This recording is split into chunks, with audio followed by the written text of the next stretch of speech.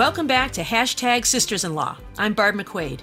This week, we'll be talking about the charges against Derek Chauvin, filling you in on the latest in the fight for pay equity and weighing the case for gun control.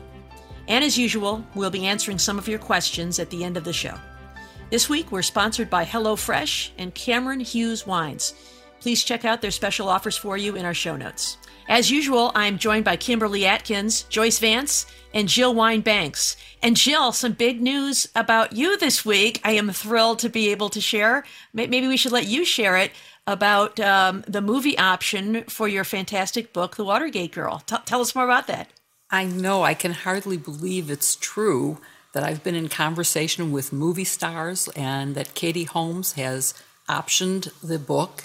And hopefully it will end up a film or a television series. It's not clear that anything will happen because a lot of books get optioned that don't get made into movies, but she wants to play me, and that gives it added impetus to getting actually made. So I'm really excited about it. It's just super terrific, and I get to be a consultant on the movie. Maybe I can get us all parts walk-ons or something. Unfortunately, because of the era that's portrayed, there aren't a lot of women in it. So other than Rosemary Woods and me, there aren't a lot of women. We all want featured. cameos. I want to be a juror or something. Okay. All right. You could all be jurors. That's perfect. You want to be grand jurors or do you want to be petit jurors? I've always wanted to be a grand juror. Okay. That's just really exciting, Jill. I feel like you're underselling it a little bit, but to have, you've just been casually on the side having conversations with Katie Holmes and discussing how she's going to play you and optioned your film. That is just such fantastic news and very, very well deserved. Katie Holmes, former wife of Tom Cruise. No, we aren't talking about that, but I have talked to her about her daughter, and she's discussed my book with her daughter.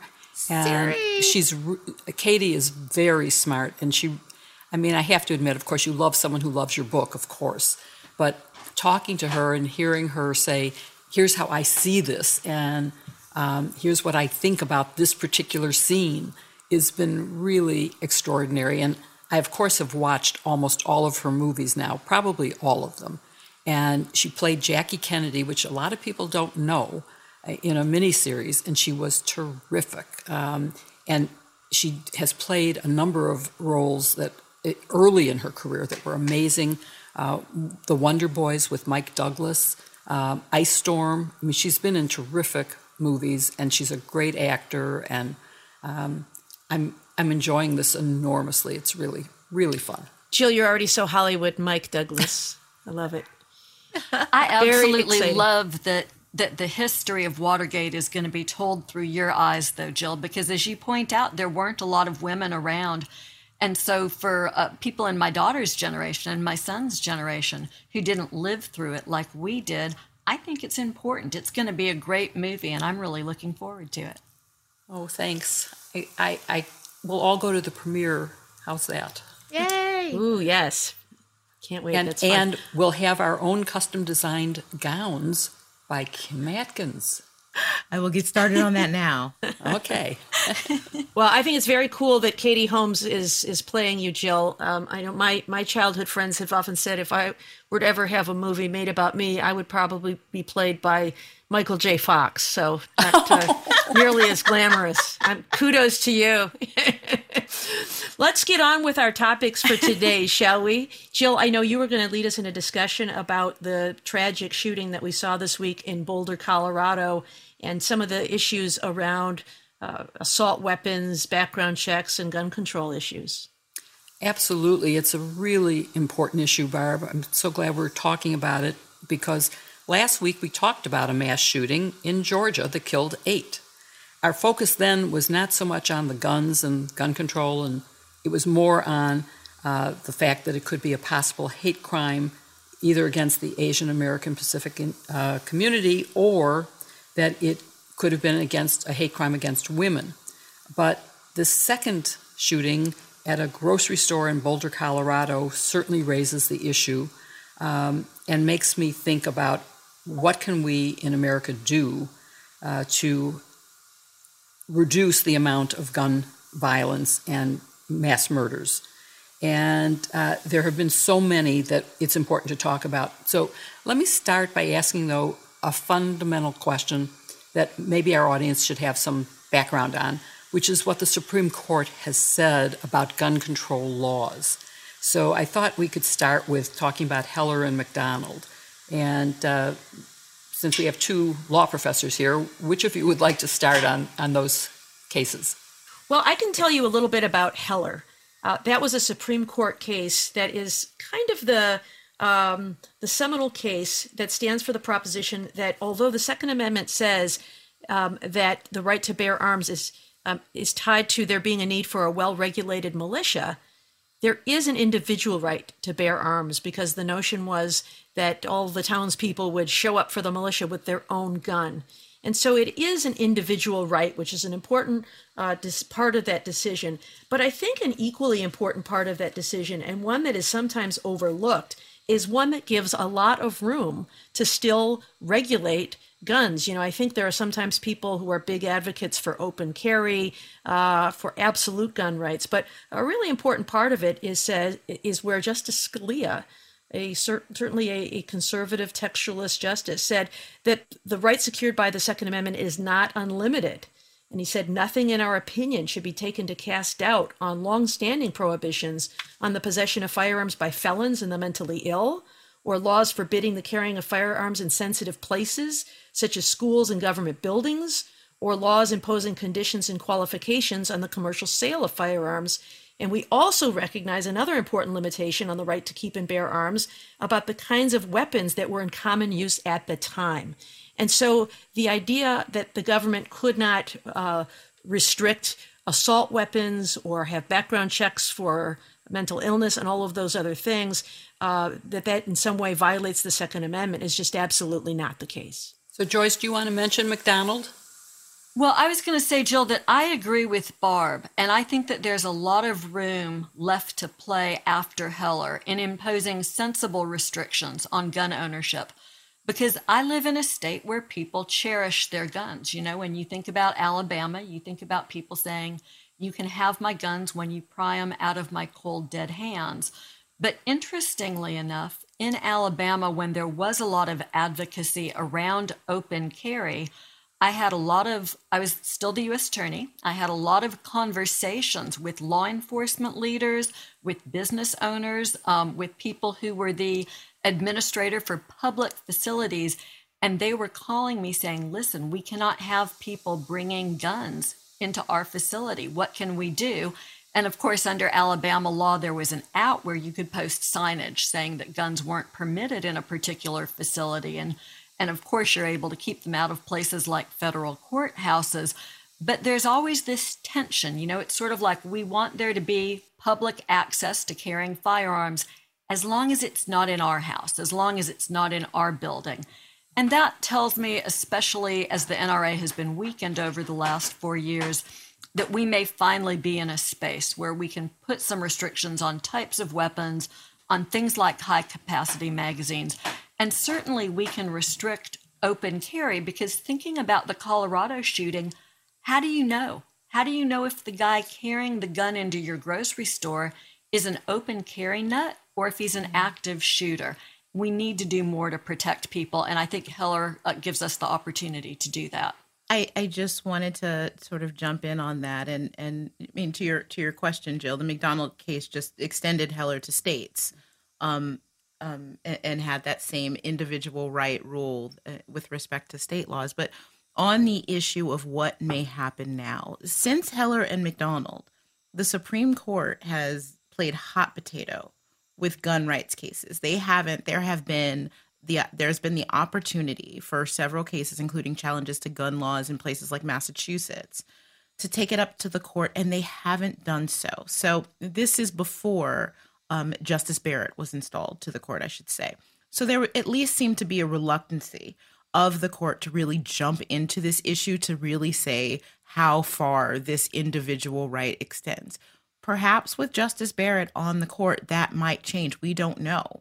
But the court has an opportunity to see. Just this week, the Ninth Circuit ruled in a case upholding a open carry ban out of Hawaii that seems to be getting a lot of attention and will almost certainly, it's only one of several cases that are pending that the Supreme Court could take up. And it seems that that's almost certainly to get more attention. So as we're talking about, the political side of the gun control law, which we know what's going to happen, whenever there's a big mass shooting, you have Democrats who are pushing for increased gun laws, and you have Republicans who are pushing increased gun access and saying things like the only thing that stops a bad guy with a gun is a good guy with a gun. And you see this just political divide where people go to their corners. And it's really going to be the courts that outlines just how far the ability of people to regulate guns. And I want to point out too, we're talking about the Second Amendment. And I will remind our listeners that literally the first few words of the Second Amendment is a well-regulated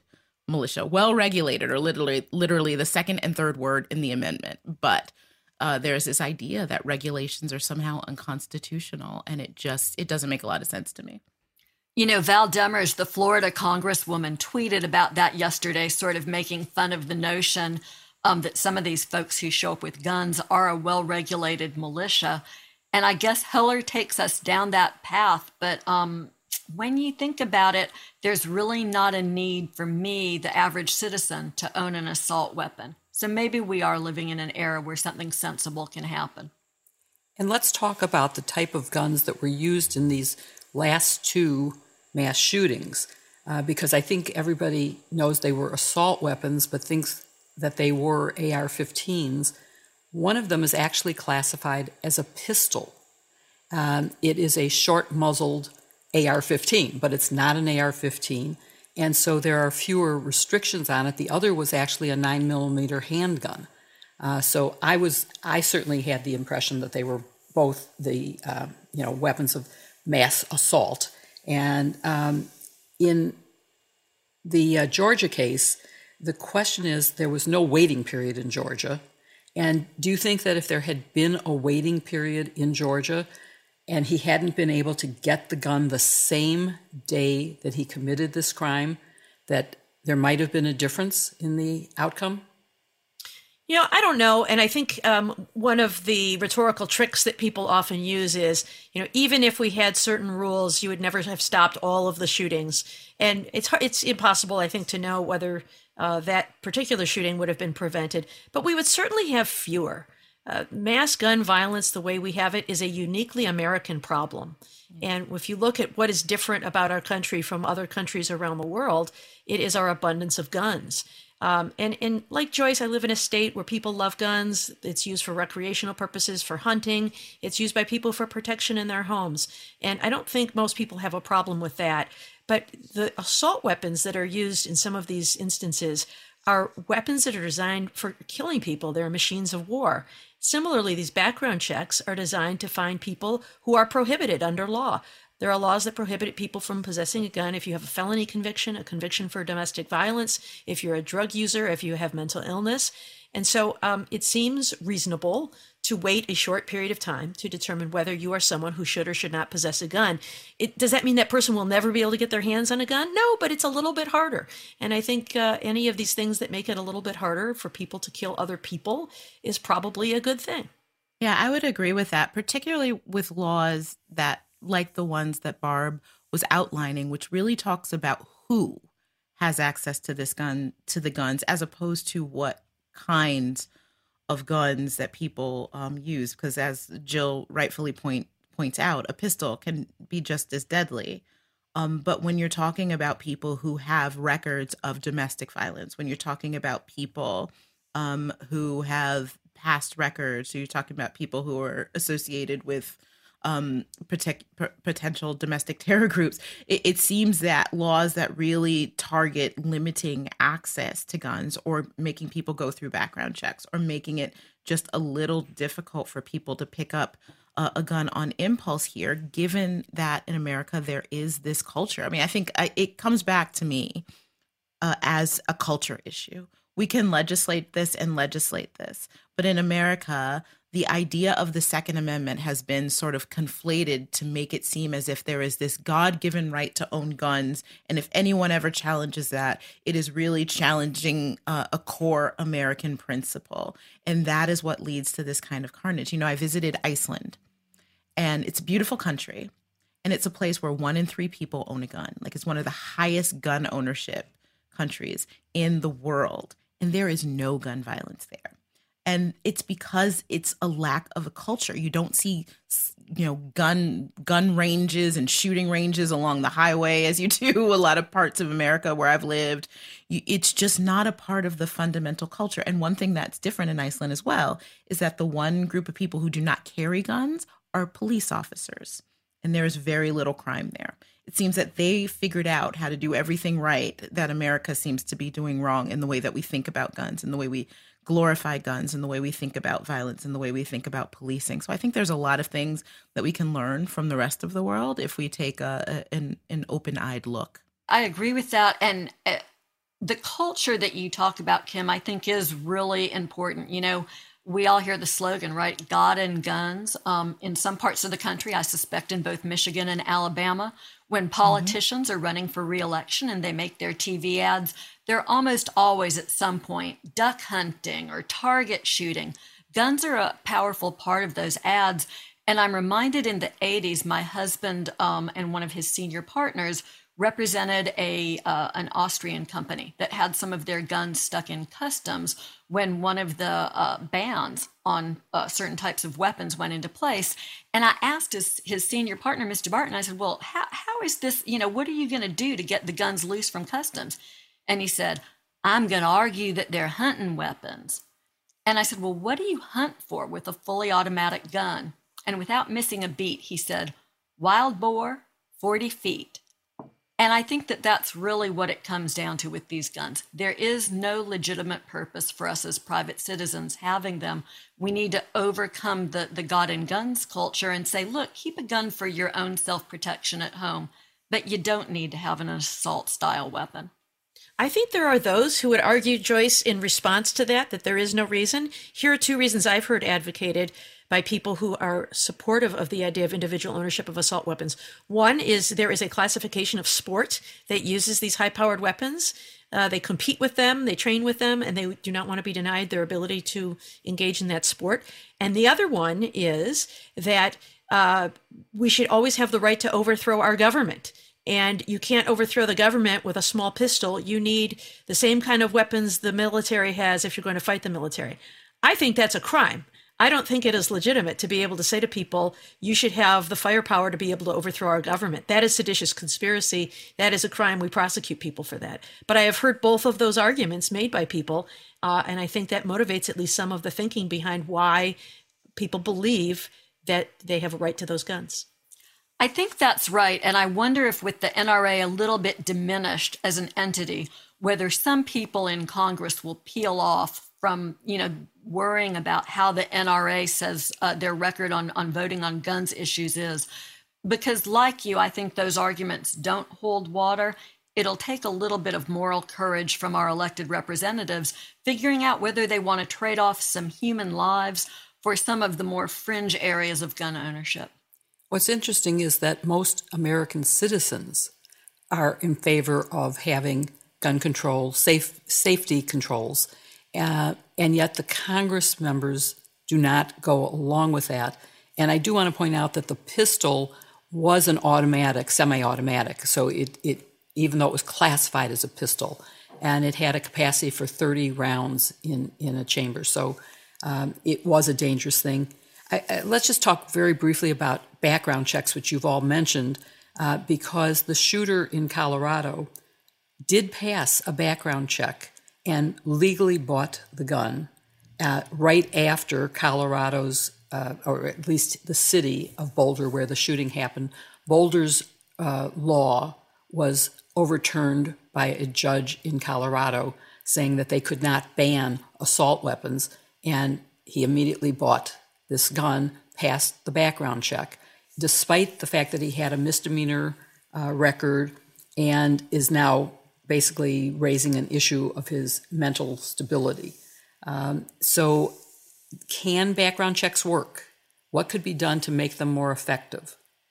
Well, I think you'll never have 100% safety net with background checks, but I think that you can prevent guns from getting into some people's wrong hands. People who have mental health issues, drug addictions, or otherwise are dangerous people to carry guns. I think, domestic violence survivors will tell you that they would be very happy to have their assailant have their ability to have a gun restricted in some way. So it's not a perfect system, Jill, but I think you can reduce the number of fatalities by having a system in place, and a system that's robust and a system that works and is well funded. So all of those things are really important. And a system that's not too overly broad. I mean, it's important to note that the background check legislation in Congress right now has exemptions carved out for gifts from family members would not be required to go through the same kind of background checks. Guns that are designated only for use at firing ranges or for instruction would be exempt. So this idea that I think this narrative that this legislation is meant to take guns away from people is just so wrong. And it's really important to speak truthfully about what it is, because I think what a lot of the opposition to this is spun by fear and disinformation. I think so much today, and then we should move on to our next topic, but Kim, you raised such a good point, because I think so much today, one of the reasons we have such division in our debates is not that there's not enough information, but there's too much information out there.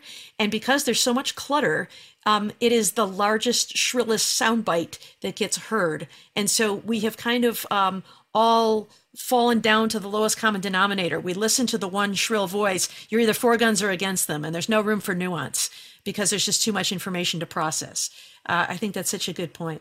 Well, I'm sure this won't be the last time that gun control is something that we want to be talking about.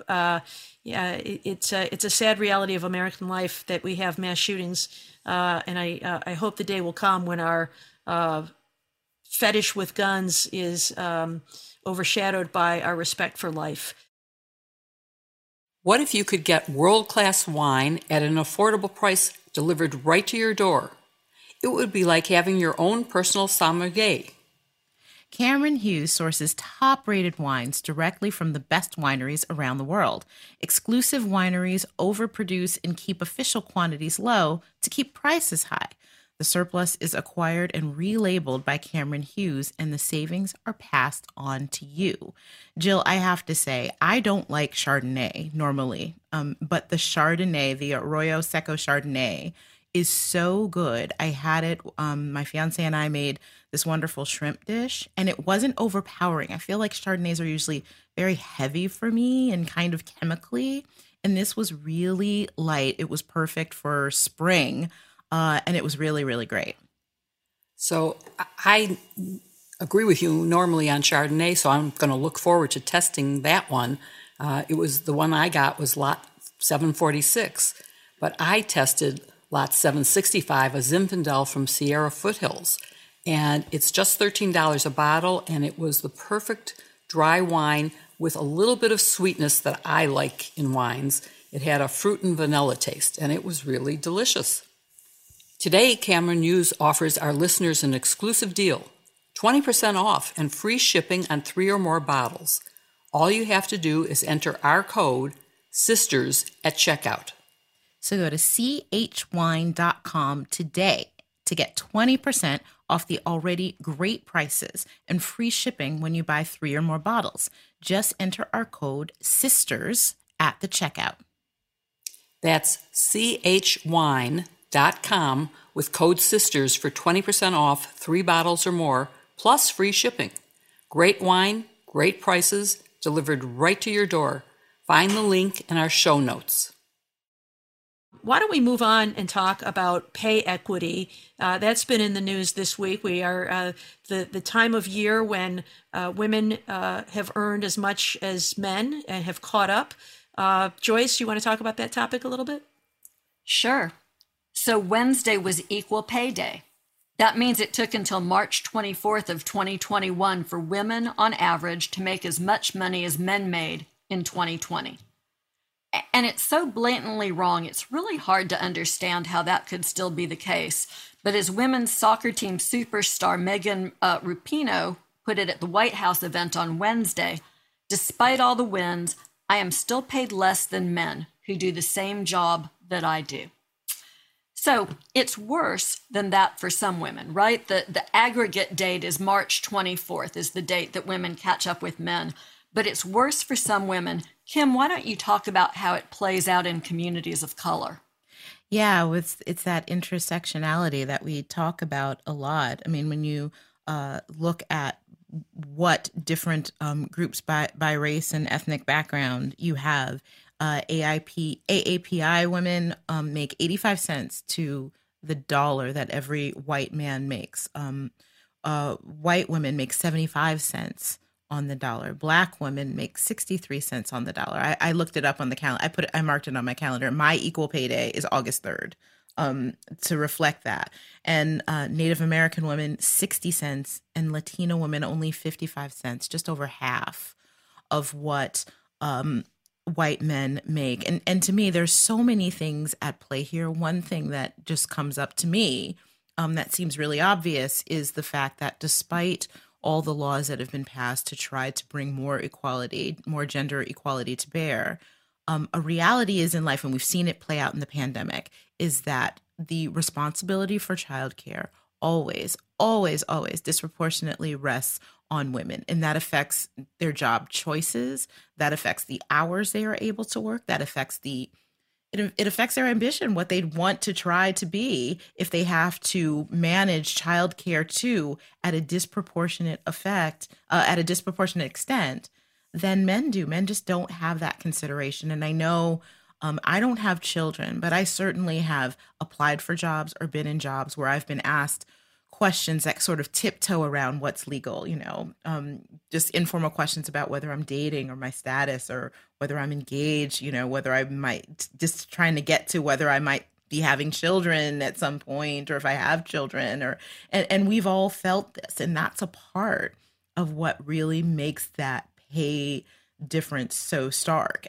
Women are also more likely to have multiple jobs just to try to make ends meet. And it makes it even harder to get to that equity with men. So it's such a difficult problem to untangle, to get to solutions to, even though progress has been made, not nearly enough.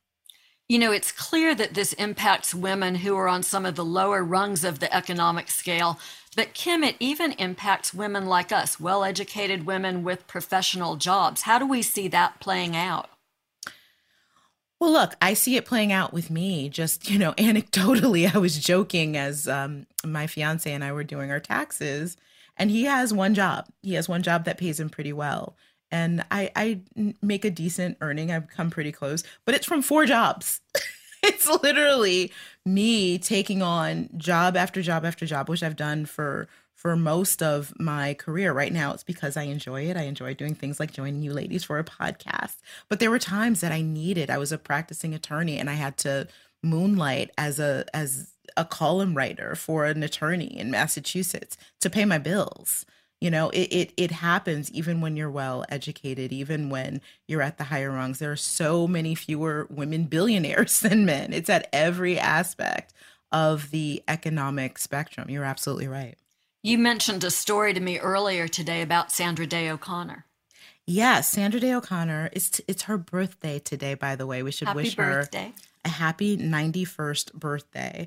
But Justice Sandra Day O'Connor, when she became the first woman on the U.S. Supreme Court, faced a little issue when she arrived to the court. I'm going to read this little bit of it from an interview she did in a 2013 NPR interview. She said, "In the early days when I got to the court, there wasn't a restroom I could use that was anywhere near the courtroom. It was a long way down the hallways, so it wouldn't have been convenient, and I wouldn't have been able to use it when we were back there in the room or when in the courtroom or where we discuss cases. And I think I borrowed a restroom in the nearest chambers there at the court. I think I just borrowed one there. That kind of became the one that I could use. They didn't have a woman justice, so that's why that's what you'd expect in those circumstances." So there wasn't even enough thought to have a place. And all I could think of is, yes, she was the first justice, but I'm sure there were other women working in that court and that it just never occurred to people that they may need a restroom was really, it was quite shocking. So that story in honor of Justice O'Connor's birthday. When I started practicing, I remember one of my early arguments in the Second Circuit. I went into the lawyer's cloakroom and I needed a restroom. This was after the argument. And there is a men's room, but there was no women's room. And I had to go take an elevator to a different floor to get a ladies' restroom because they just weren't built. There weren't women arguing, and so they didn't have it.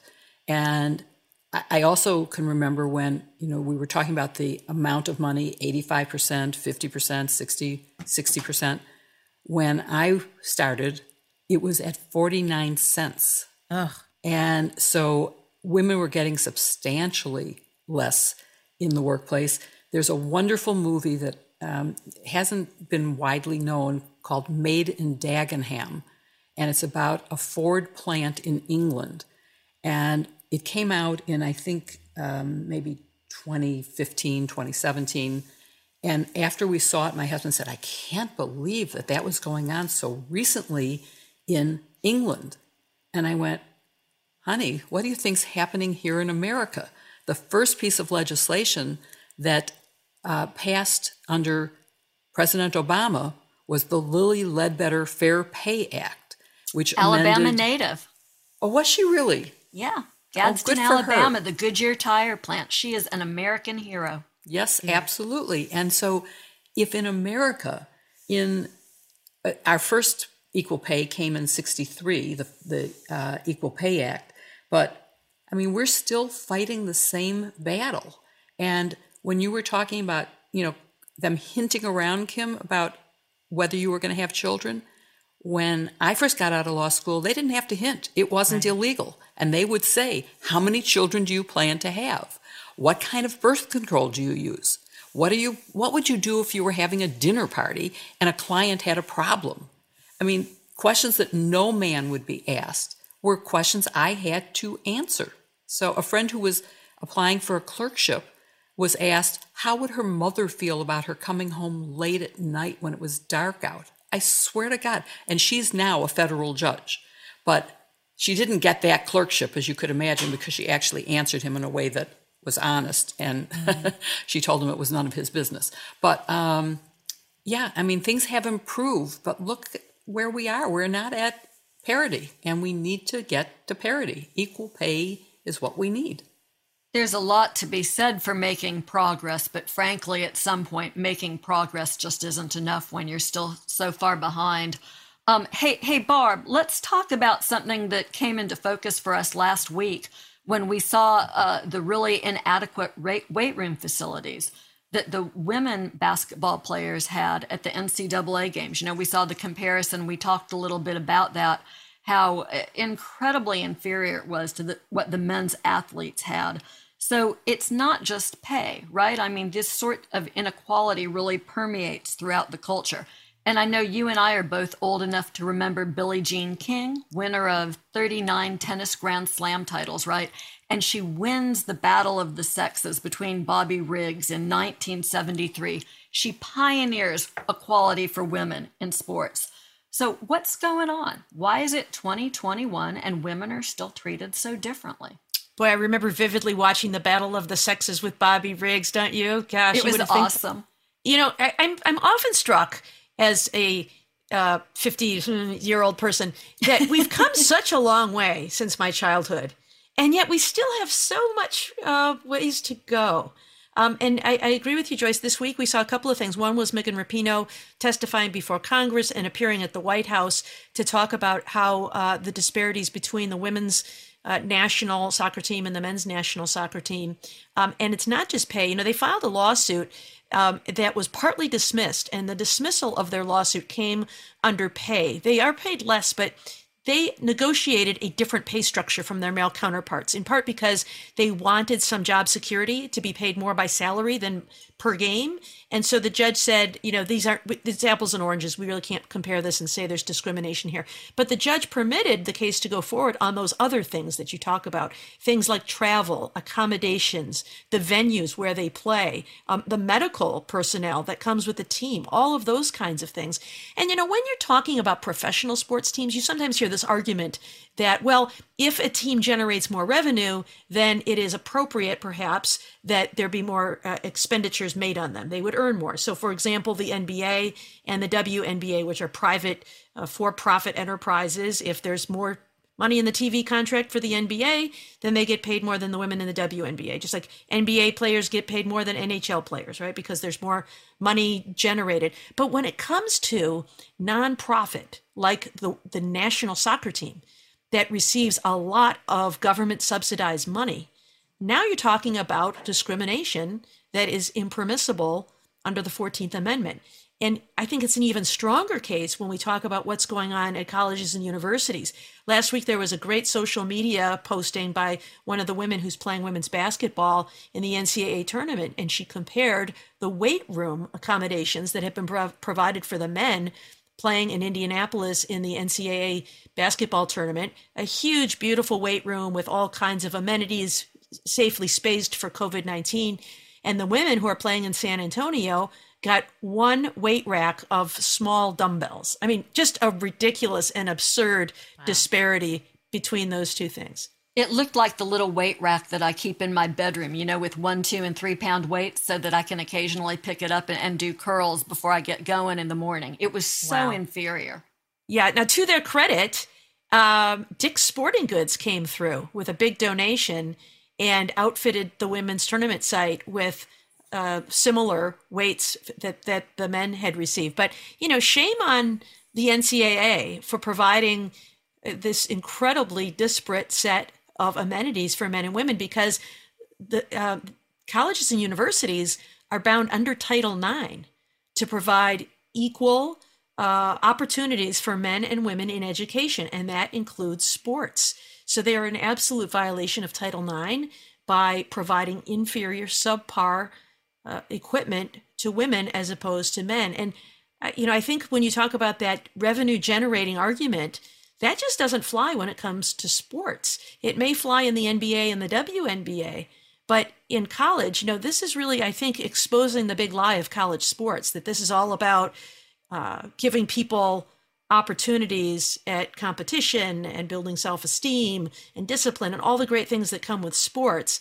If you focus on revenue generation, then that is not how Title IX is set up. It is all about providing opportunities for athletes. And so I think that argument quickly falls away when you're talking about college sports. I don't often get to say something good about Richard Nixon, but Title IX was passed by Richard Nixon, so we have to give him credit. And I also have to note that in the UK, their teams are paid, men and women are paid equally. And that's also true in Australia, New Zealand, Brazil, and Norway. So why is the U.S. not catching up and getting into equality? Well, and similarly in Iceland, our second reference to Iceland, my favorite vacation location for hiking, I should add. But in Iceland, they've found this sort of fast and effective way for closing the gender pay gap, the first country to do this. They require any company that has 25 or more employees to prove that they're paying equally. And so there are, proposals like that are maybe more workable in Iceland than in the U.S., but we've identified a lot of problems here. Some have legal remedies, some might require innovative thinking. Sometimes it takes a company led by a woman CEO like Dick's Sporting Goods to step into the breach. But Jill, the first time we celebrated Equality in Pay Day, it was 1996. And so it's great that the Biden White House had this event, but other White Houses have had events too, and we're still here. What does the path forward look like? I think we need, obviously, to talk about more laws and more enforcement. The EEOC itself didn't exist until 1965. So it's a lot of time has passed since then, but we haven't gotten there. The Lilly Ledbetter Act only allowed a slight amendment of the original act that you could bring it after you discovered the discrimination, because most people don't know how much their colleagues are earning. And so unless you know that someone is earning it, you can't file a lawsuit. And it made it possible that every time you get a paycheck or a pension check, if you find out at that point, it could be years after you stopped working, even if it's your pension check, you can then collect for all of that time prior to that. So it's an important addition to our law. But I think it is also possible, we were talking about culture change and how that affects gun control. The same thing is true here. When you now have a workplace that is half and half in terms of many jobs, it gets to the point where the men who work with you also have wives or daughters or sisters who are working, and they now are seeing the discrimination and the inequity in pay that their own relatives are facing. And so it is possible that the culture will change along with that. And, it's a question of how do you define what is equal work under equal circumstances. That was the issue in Maiden Dagenham, is how hard physically is the work, how long do you work, and it's possible in Europe, the European Parliament has laws that require equal pay, and they have defined what is the same job, even though it's not exactly the same job. So it's all very doable. We just need to have the impetus to do it and the moral courage. The Equal Rights Amendment would certainly help, but there are laws and constitutional provisions that protect women now, but it's not obviously enough. So I'm still for let's pass the ERA. I've been campaigning for that since I think my first actual campaign was in 1976. I mean, that's long enough ago that we should be able to say, let's get this done. So I think laws can change, but I think it is also we have to change our attitudes in the same way we have to recognize the attitudes on guns. Yeah, I agree, Jill, about changing the culture. I think it's so important. And if you think about all of these workplace norms that we have, and the 9-to-5 job, that was created by men for men when they had a wife at home to raise their children. And so that construct made sense. I think it no longer makes sense. And in fact, as Joyce said, it is often men who want just as much as women do to be able to spend time with their kids. When I was managing the U.S. Attorney's Office, there would be many men who wanted to go home to be with their kids, who wanted to coach a sports team, who wanted to do all kinds of things with their kids. Everybody wants to be with their kids. And they also have perhaps a spouse who is also working. And so they're trying to juggle all of these things. And so why do we have to have a 9-to-5 workday? Why can't we structure our workday so that people can be home with their children or do other things? And I think one of the lessons of COVID is that we absolutely can. Now, certainly there's certain jobs that are public service jobs and other things where you need to be available to the public. But even those jobs probably shouldn't be 9-to-5, right? If you want to go renew your driver's license, you don't have time from 9-to-5 to go do it. You want the office to be open in the evenings. And so I think reimagining the workday as something that does not go 9-to-5 is really valuable. I think the other point about why women make less money than men is because we treat certain work as women's work. Nurses make less money than they deserve because that's women's work, or teachers. There's so many jobs traditionally filled by women who are underpaid because we immediately discount it as women's work. But just to think about the ways we can reimagine things that we've always done. I'll bring it back to Sandra Day O'Connor. When she first took the bench, one of the litigants who was about to address her to respond to a question, it had always been the case that litigants would refer to the justices as Mr. Justice this, Mr. Justice Marshall. And he asked, how should I address Your Honor? I certainly can't call you Mr. Justice. And she said, justice has no gender. You may simply refer to me as Justice. And to this day, that is the way we refer to justices. So culture can change. I have a lot of optimism from the things that we have seen change since the Battle of the Sexes in the 1970s. But it requires people to push it. And so I think people like us and others need to not be satisfied with pay disparity. We need to push for those changes. So I'll close our conversation on this topic with two statistics. The National Women's Law Center says that women on average during the course of a 40-year career will lose $407,760 compared to men in similar professions. And in a recent 2020 survey by the Conference Board, they found that the issue of pay equity ranked at the bottom of CEOs' hot button issues. That's not very promising, but like Barb, I'm an optimist. I think it's on us. We need to be allies for other women. We need to bring men into the ranks of our allies. This is something that's gone on for way too long.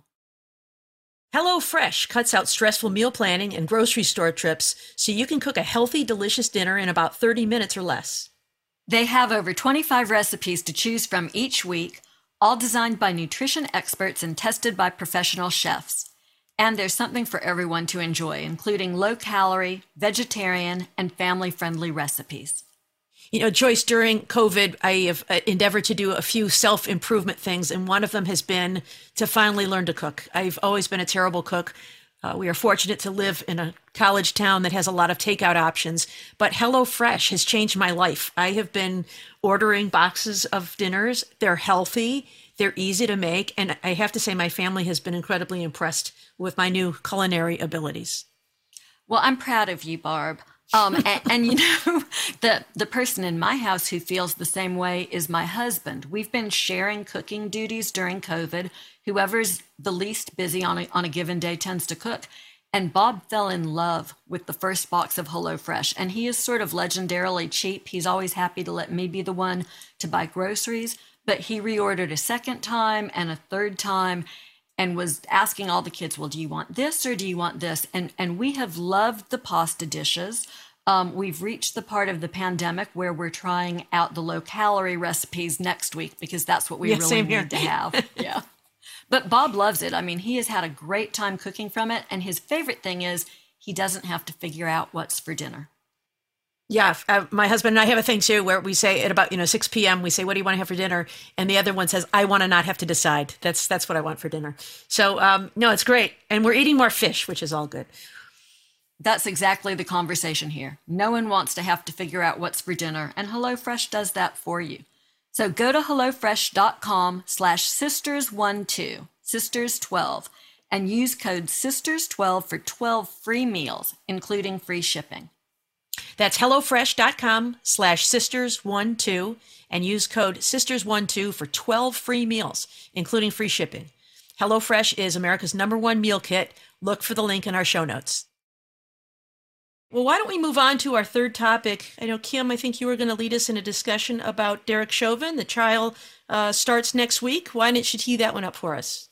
Yes, as the journalist here with 3 former prosecutors, I'm going to grill you ladies on many of the questions that I know a lot of our listeners have as the trial for Derek Chauvin begins on Monday. He is charged with 3 crimes under Minnesota law, one being second-degree murder, 1 third-degree murder, and manslaughter. And I'll start with this one. That second-degree murder charge is something that is called felony murder. What is that, and why is that in play in this case? I will start with Joyce, and I want you guys just to jump in. So felony murder, at bottom, it's a legal rule that some jurisdictions adopt, and it lets prosecutors charge a defendant with murder in the absence of an actual intent to kill when the death occurs while another crime is being committed. It's usually the intent of the defendant that's the defining point between different degrees of murder and manslaughter. So usually when you hear about murder in the first degree or murder 1, that's an intentional and a premeditated murder. Murder 2 is often an intentional murder that takes place without premeditation, and so forth. But every state adopts its own criminal code. It's not consistent across the country. There's a lot of deviation on that. So some states have felony murder, other states don't, and it can look very different. You always have to start by reading the law in the jurisdiction you're in to determine whether there's felony murder and what the triggering felonies are. In some states, it's any felony. In some states, it's just a violent felony. And in some codes, like the federal criminal code, they define a set universe of crimes And if a homicide takes place, if a death occurs while you're committing, say, treason or a burglary, then you can be charged under the felony murder provision. So I think that's a good starting point. I was just going to jump in and talk about the particular felony murder charge in this case in Minnesota. Joyce and I both teach criminal law.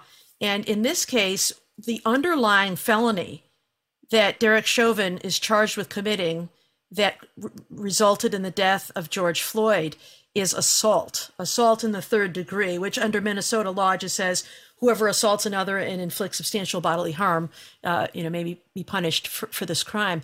One of the things we teach is this concept called merger, and it basically says that you need an independent felony to be the predicate felony for felony murder, as Joyce just discussed. The idea is if you're doing something dangerous like robbing a bank and somebody accidentally gets killed while you're robbing a bank, the thought is robbing banks is such an inherently dangerous thing that if you should have the bad luck of killing somebody, then you're going to be on the hook for that murder, for that death. But assault is so close to the conduct of murder that a prosecutor could bootstrap every assault into a murder, and it would sort of remove any type of manslaughter crime, which is a death that is either caused, during high passions when somebody is excited and has lost their temper or something, or some sort of accidental death. And if you could say that an assault can be the felony that's the basis for the murder, you never have to worry about proving any intent, because for felony murder, the intent is presumed. You don't have to prove it. So most states will say that an assault is too close and it cannot be the basis for felony murder. But I talked with Joyce, our good friend Mark Osler, who is a law professor in Minnesota, former AUSA in Detroit. And I asked him, what's up with this felony murder in Minnesota? And he said, yes, I've heard this question a lot. And Minnesota is a real outlier here. It's referred to in Minnesota as one-punch murder. And I think that there is some risk that even if they win this case at the trial court level, there is this potential that it could be an issue on appeal down the road if it's based on precedent in Minnesota, but that precedent is based on a prior statute. So I think there's a little bit of trouble there, which is why I think it was so important for the prosecutor, Keith Ellison, the attorney general there, to get a ruling by the court that reinstated that third-degree murder charge, because prosecutors like to use a belt and suspenders approach. If they've got one charge that could end up being either lost at trial or on appeal, it's certainly better to have a backstop with third-degree murder. Now, the penalties are different. The statutory max for the second degree is 40 years. It's 25 years for the third-degree murder. But as Mark Osler explained to me, the sentencing guidelines for both of those, for someone like Chauvin who has no criminal record, is the same, 12 and a half years. And so it may be that third-degree murder charge that was reinstated is a good backstop for the prosecution if something should happen to that felony murder charge. So I want to ask, even though we all saw the video of George Floyd being just essentially suffocating under the knee of Derek Chauvin, and it really shook a nation, this isn't necessarily a slam dunk case, Jill. What might be some of the obstacles that prosecutors may face in trying to prove any of these three charges? Again, they all require some form of intent. The third degree, which Barb just mentioned, is called a depraved mind murder. And so it is one where you don't have to have any intent to cause death, but you are doing something that is so inherently dangerous, and you are showing complete disregard, a depraved disregard of human life in doing it. And that's why that one is so important, because he will be arguing and has argued that it wasn't his intent to kill, but he certainly intended to keep his knee on the neck of George Floyd for long enough. He was hearing shouts of, "He can't breathe," and George Floyd was saying, "I can't breathe," so that only in a depraved mind could you continue to do what you were doing? And one of the problems, I want to talk about a little bit about trial strategy, where you have these 3 different charges. And it could be that he would be convicted of all 3.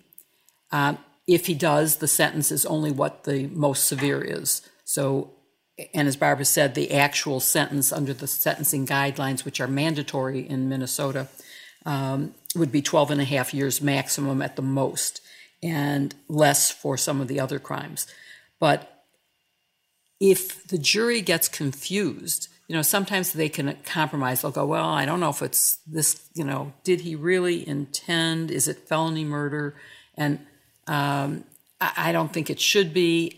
But let's say they convict him only on the most serious, and then it goes to court, and it's dismissed because of the argument Barbara is saying about merger. Well, that's a problem. So maybe as a trial strategy, they would have been better off just going with a crime that has the same penalty, but doesn't have that legal risk. We don't know that that'll happen, but it is a risk. And I don't know whether in Minnesota they automatically include lesser included charges so that it could revert to that. But if he's acquitted of third-degree murder or of manslaughter, second-degree manslaughter, then he wouldn't. If he's acquitted, he's acquitted. He can't be retried. There's double jeopardy. And so to me, that is something that merger makes a serious problem, I think, in the strategy of how you proceed. And the trial starts on Monday. And as of right now, the complaint alleges all 3 crimes, and the jury could convict. It's not likely that they would convict of only the most serious, but it is possible, and that's a gamble. So it's important that the third degree is there, and I hope that in closing they would argue that, you must find, if you find this, then you have to convict of both of these offenses or all 3 of these offenses. So that's, I think, where we're at in that case. The jury is in place, and they're set for opening statements on Monday. There's an interesting legal issue in regards to depraved heart. Typically, that kind of a statute means that you had a depraved heart, that you were reckless about the lives of any number of people. The classic example is shooting into an occupied building where you didn't intend to kill anybody, but come on, you knew what the likely outcome was. The problem with this case is that Chauvin's conduct was only dangerous to George Floyd. So his defense lawyers sought to knock out that murder 3 charge on that basis. That issue went on appeal, and Minnesota's appellate courts decided that the murder 3 charge could proceed even with this limitation. But the problem here then becomes another issue in murder, which is causation. Can you prove that Chauvin's conduct was actually the cause of the death? So I think we'll hear we'll hear Chauvin's defense team turn to an expert witness that they've acquired, and they'll look at the autopsy report. They'll say that there was a high level of fentanyl, perhaps a lethal quantity in Mr. Floyd's system. And they'll talk about his medical history, hypertension, the fact that he may have been COVID positive. So this is another escape route for the defense to try to use to convince the jury not to convict. Joyce, that it's important that you point that out, because I've seen in public statements and people talking to me saying we have to remind the public that George Floyd is not on trial here. And that's what we're getting at. We're going to hear a lot of things about George Floyd in this trial. This is the problem that you have as a prosecutor every time you indict a police excessive force case, right? Because no one who's being arrested by the police is an altar boy. And so you have to convince the jury that it's okay for them to convict a police officer and overcome this sort of strange notion that we have that just because someone's being arrested, in Mr. Floyd's case, the allegation is maybe that he possessed a counterfeit $20 bill. There's no death sentence in America for possessing counterfeit money, even if that turned out to be true in Mr. Floyd's situation. but it is a tough burden. I've been there as a prosecutor, and the defense will play to that. They really will put Mr. Floyd on trial in this case. And the judge is helping in that regard. He made a ruling already that it will be admissible that George Floyd was found with possessing drugs in the past. I think one could argue that his past drug use on a prior occasion has no relevance to this whatsoever. But I think that will play into that theory, Joyce, that you talk about, that the knee was not the cause of death, that the cause of death was actually, drug use or some other kind of thing. On the other hand, though, I do think that the prosecution here has a much stronger case than in many of the police death cases. And that's because the method of death here. So often in these cases, it is a police officer shoots someone who is unarmed because the officer was afraid for his own life. I saw a black shiny object. It turned out to be a cell phone, but I thought it was a gun, and so I shot. Or he made a sudden movement, or something in that regard. In this case, as the video shows, Derek Chauvin sat with his knee on George Floyd's neck when he was not a threat to harm Derek Chauvin in any way whatsoever for 9 minutes. If I were a prosecutor, I would be very tempted to do this, to just do something where there's silence in the courtroom for 9 minutes, for people just to feel how long that is. Because I think sometimes we think of 9 minutes as not that long. In a courtroom, in a quiet courtroom, that's an eternity. I might just say, I'm going to start my watch now. I'm going to tell you when it's 9 minutes. And that's how long this pressure was on this man's neck. For a while he screamed for help and then didn't make any more noise. And so I think that makes it much stronger. In those other cases, you say you should look at this from the perspective of a reasonable officer on the scene. And if you can persuade a jury that a police officer may have feared for his life, regardless of how irrational that may have been, if a reasonable officer may have felt that way, you can typically prevail on a defense case for a police officer. I think this case is just very different because George Floyd did not pose a threat to Derek Chauvin. And because of the video, which was so dramatic, and where you have witnesses shouting to leave him alone, he can't breathe. It's incredible that the officer could have possibly thought he wasn't killing him.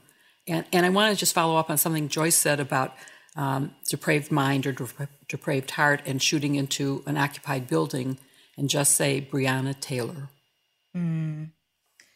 Yeah, no, that's a very important point. And I just want to wrap up with just one reminding our listeners that this is the first trial. There are 3 other officers that were involved in this incident. How might the outcome of Derek Chauvin's case affect those other cases? So it's an interesting question whether or not these other officers will be prosecution's witnesses in the trial of former officer Chauvin, or whether or not there will be some sort of a joint defense agreement, or at least if they'll stay on the same side. I think the best case for the prosecution, frankly, would be finding an agreement, letting these officers plead to maybe some of the lower charges brought against them in exchange for their testimony. In fact, if they in fact have testimony to offer about Chauvin's state of mind, about his intent. But Chauvin is the most culpable actor in this setting. He could be convicted, and it's possible that the other officers might not be, but certainly it would not bode well for them going into trial after he had been convicted.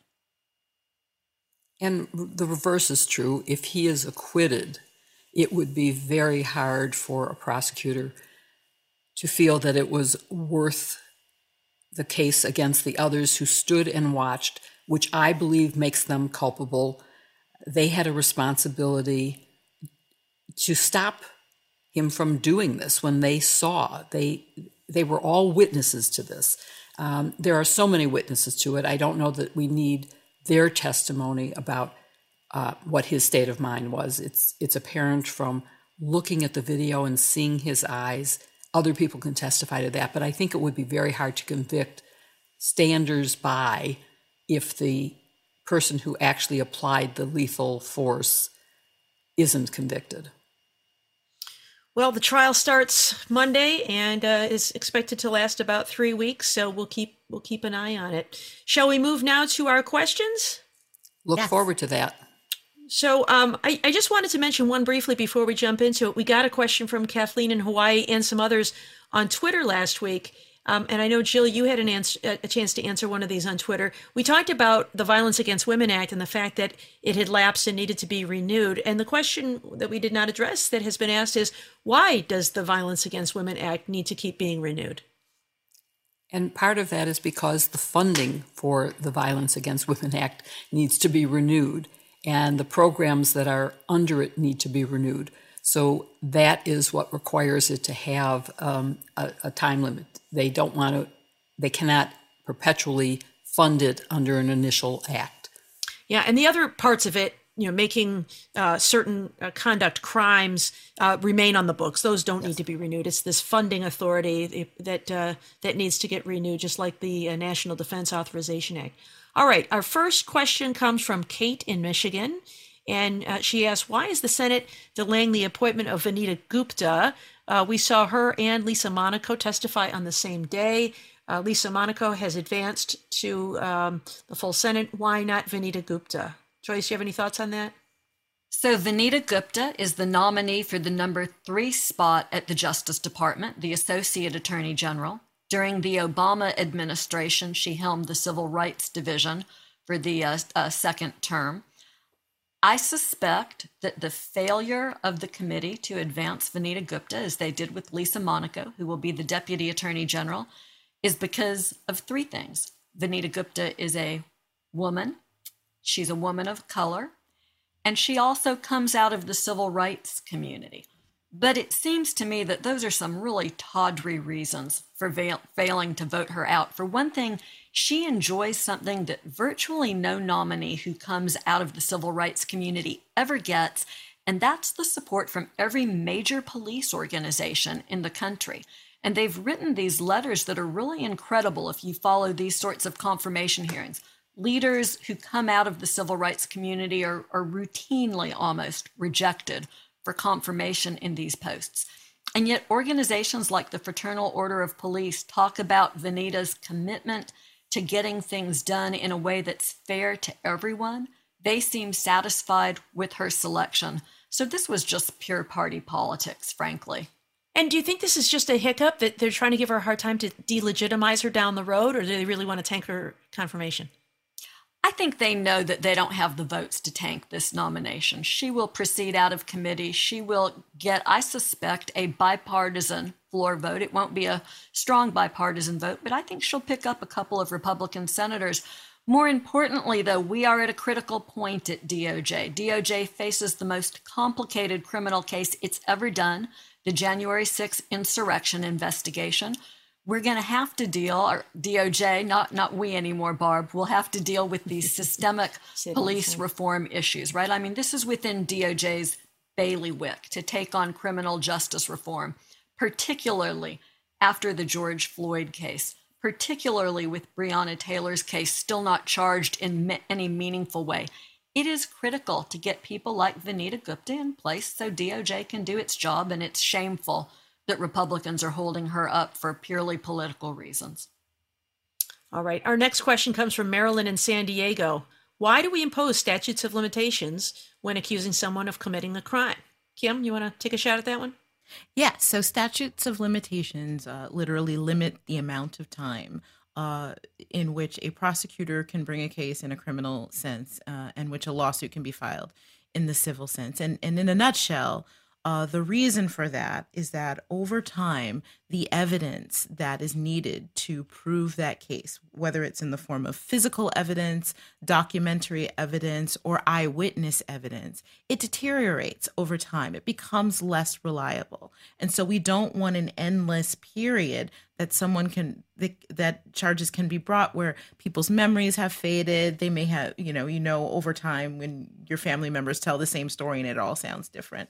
Or when documents aren't available, it's, when you have someone's liberty at stake in a criminal case, or whether or not they can be deemed a criminal or a felon, it's really important to ensure that that evidence is strong. Now, there are some types of crimes, of course, where there are no statutes of limitation, murder being one of them. The interest being that if somebody has killed someone, it doesn't matter how long it takes to bring the case. If you can, you should. We've seen a growing number of jurisdictions that put other crimes such as rape in that category, where in the past there has been a statute of limitations there. On the civil side, there's the idea that if you bring a lawsuit, and I'm talking about this because I'm the civil attorney in the group, so I like to talk about that. If you bring a lawsuit, you want to incentivize people, if they're going to state a claim that they want to sue someone to get their rights, that they shouldn't sit on it for a long period of time. That they should, if it's that important, they should bring it. They should bring it in an expedient manner. And do their due diligence to make sure that it's litigated. And when you think about things like bill collectors, I think it's a great example of this, where people will bundle up debt and sell it to company after company, and then someone will get a call like 8 years later about some medical bill that they had, and you have no idea what it's about, and next thing you know, you're being sued. There are really statute of limitations are imposed on things like that. If someone has an actual dispute, they really have to get it going in a shorter period of time, usually 2 or 3 years. All right, and our final question comes from Jenna. She writes, I'm a newer criminal public defender and started practicing law later in life. I've been told by judges and fellow attorneys that I have a great courtroom presence. However, I have also been told that my fierceness can come off as bitchy and sometimes turn off a judge or a jury. How do you handle being tough and female? Jill, why don't you start with that one? Well, that's a issue that I faced from the very beginning when there weren't very many women in a courtroom. And I think there is a way to balance that. One, you have to be authentic. You have to be who you are, but you also have to be authoritative, because the jury has to trust you and believe you if they're going to rule in your favor, whether it's a civil case or a criminal case, whether you're defending or prosecuting. And it is a fine line. I know it happens. When I first joined a law firm in Chicago and sat in on an associate evaluation, I could hear the difference in description of behavior that was identical. But in a man, it was assertive. In a woman, it was bitchy, and was used to downgrade their performance review. And so there is some truth to that. I had to decide whether to call myself Miss or Mrs. or Ms. That was a new term when I was early in my career. And I ended up with Mrs. because I thought that I would turn off too many jurors as a uppity feminist if I used the word Ms. So you have to be careful, but I think you can often use humor to make the same points as being nasty. And you can talk, I think, in ways that are just plain open and honest and clear in what you're saying. It is something you have to pay attention to. Tone of voice is judged differently. We have to admit that women are judged differently than men, and so you have to be careful. There are books written about this. Deborah Tannen has written several books about how women speak and whether they will be ignored by not speaking up or whether they'll be considered a bitch by, and I guess we're using that word because our question we're not on TV. In quotes. That's right. This is all quotes, only on audio. So quote marks around that. I think that it is something to pay attention to. Unfortunately, it's one of those things. How you present yourself to the jury is important.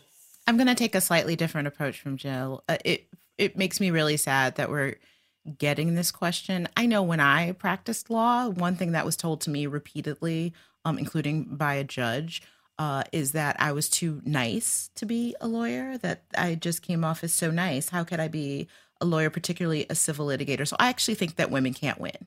I think if you're nice, that's used against you. And I think if you're assertive, that's used against you. And I say at bottom, do your job well and be confident about it. I'll quote Beyonce and say, some call it arrogance. I call it confidence. Be confident and do your job and have the goods. You know, when I was just getting the hang of litigating, when I got my first job as a lawyer, my only job as a lawyer, my boss threw me in and I was going to argue motions and going to court right away. And there's a little bit of jitters that come with that. But it's when I got assertive, it's when I got confident and I argued my motions in a way that made judges stop asking questions like, who is she, to my boss when I would show up in court. That made the other attorneys take me seriously.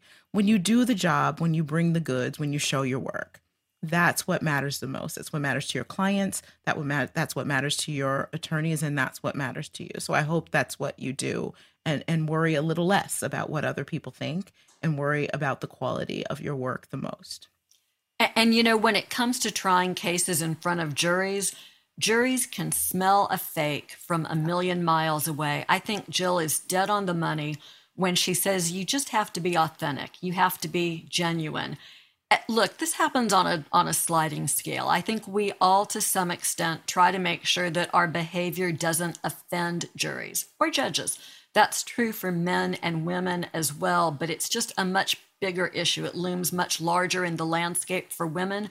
For me, I always really weighed in on the side of being authentic, and maybe I was a little bit bitchy or aggressive in the courtroom, but I was lucky to have men who sponsored my work, people who were colleagues, even judges, who maybe because they had daughters or maybe because they were just hardwired this way, were less likely to call a woman out in that sense. That made a big difference for me early on. And so I would encourage our questioner to make sure that she not only is authentic and is her best self in the courtroom, her most competent self, but also that she makes sure to enlist the professional supportive people around her and make sure that the men understand that this is an issue and that they're part of the solution. Absolutely. Yeah, and Jenna describes herself as fierce. And so I think I share the advice all of you have given about being your authentic self. And if you're fierce, be fierce, right? But, of course you show respect, you act professionally. But I think if you are defending the liberty of your clients as a public defender, you can be fierce. You're fighting about some high stakes there. But of course you need to do it within certain boundaries that the rules of the courtroom. But if you can do that, I think fierce is often very persuasive. So you do you. All right, well, that's all we have for today. Thank you for listening to #Sisters-in-Law with Jill Wine-Banks, Joyce Vance, Kimberly Atkins, and me, Barb McQuaid. Don't forget to send in your questions by email to sistersinlaw@politicon.com or tweet them for next week's show using #Sisters-in-Law. And please support this week's sponsors, Cameron Hughes Wines and HelloFresh. You can find the links in the show notes. To keep up with us every week, follow #Sisters-in-Law on Apple Podcasts, Spotify, or wherever you listen. And please give us a 5-star review. We love to read your comments. See you next week with another episode, #Sisters-in-Law.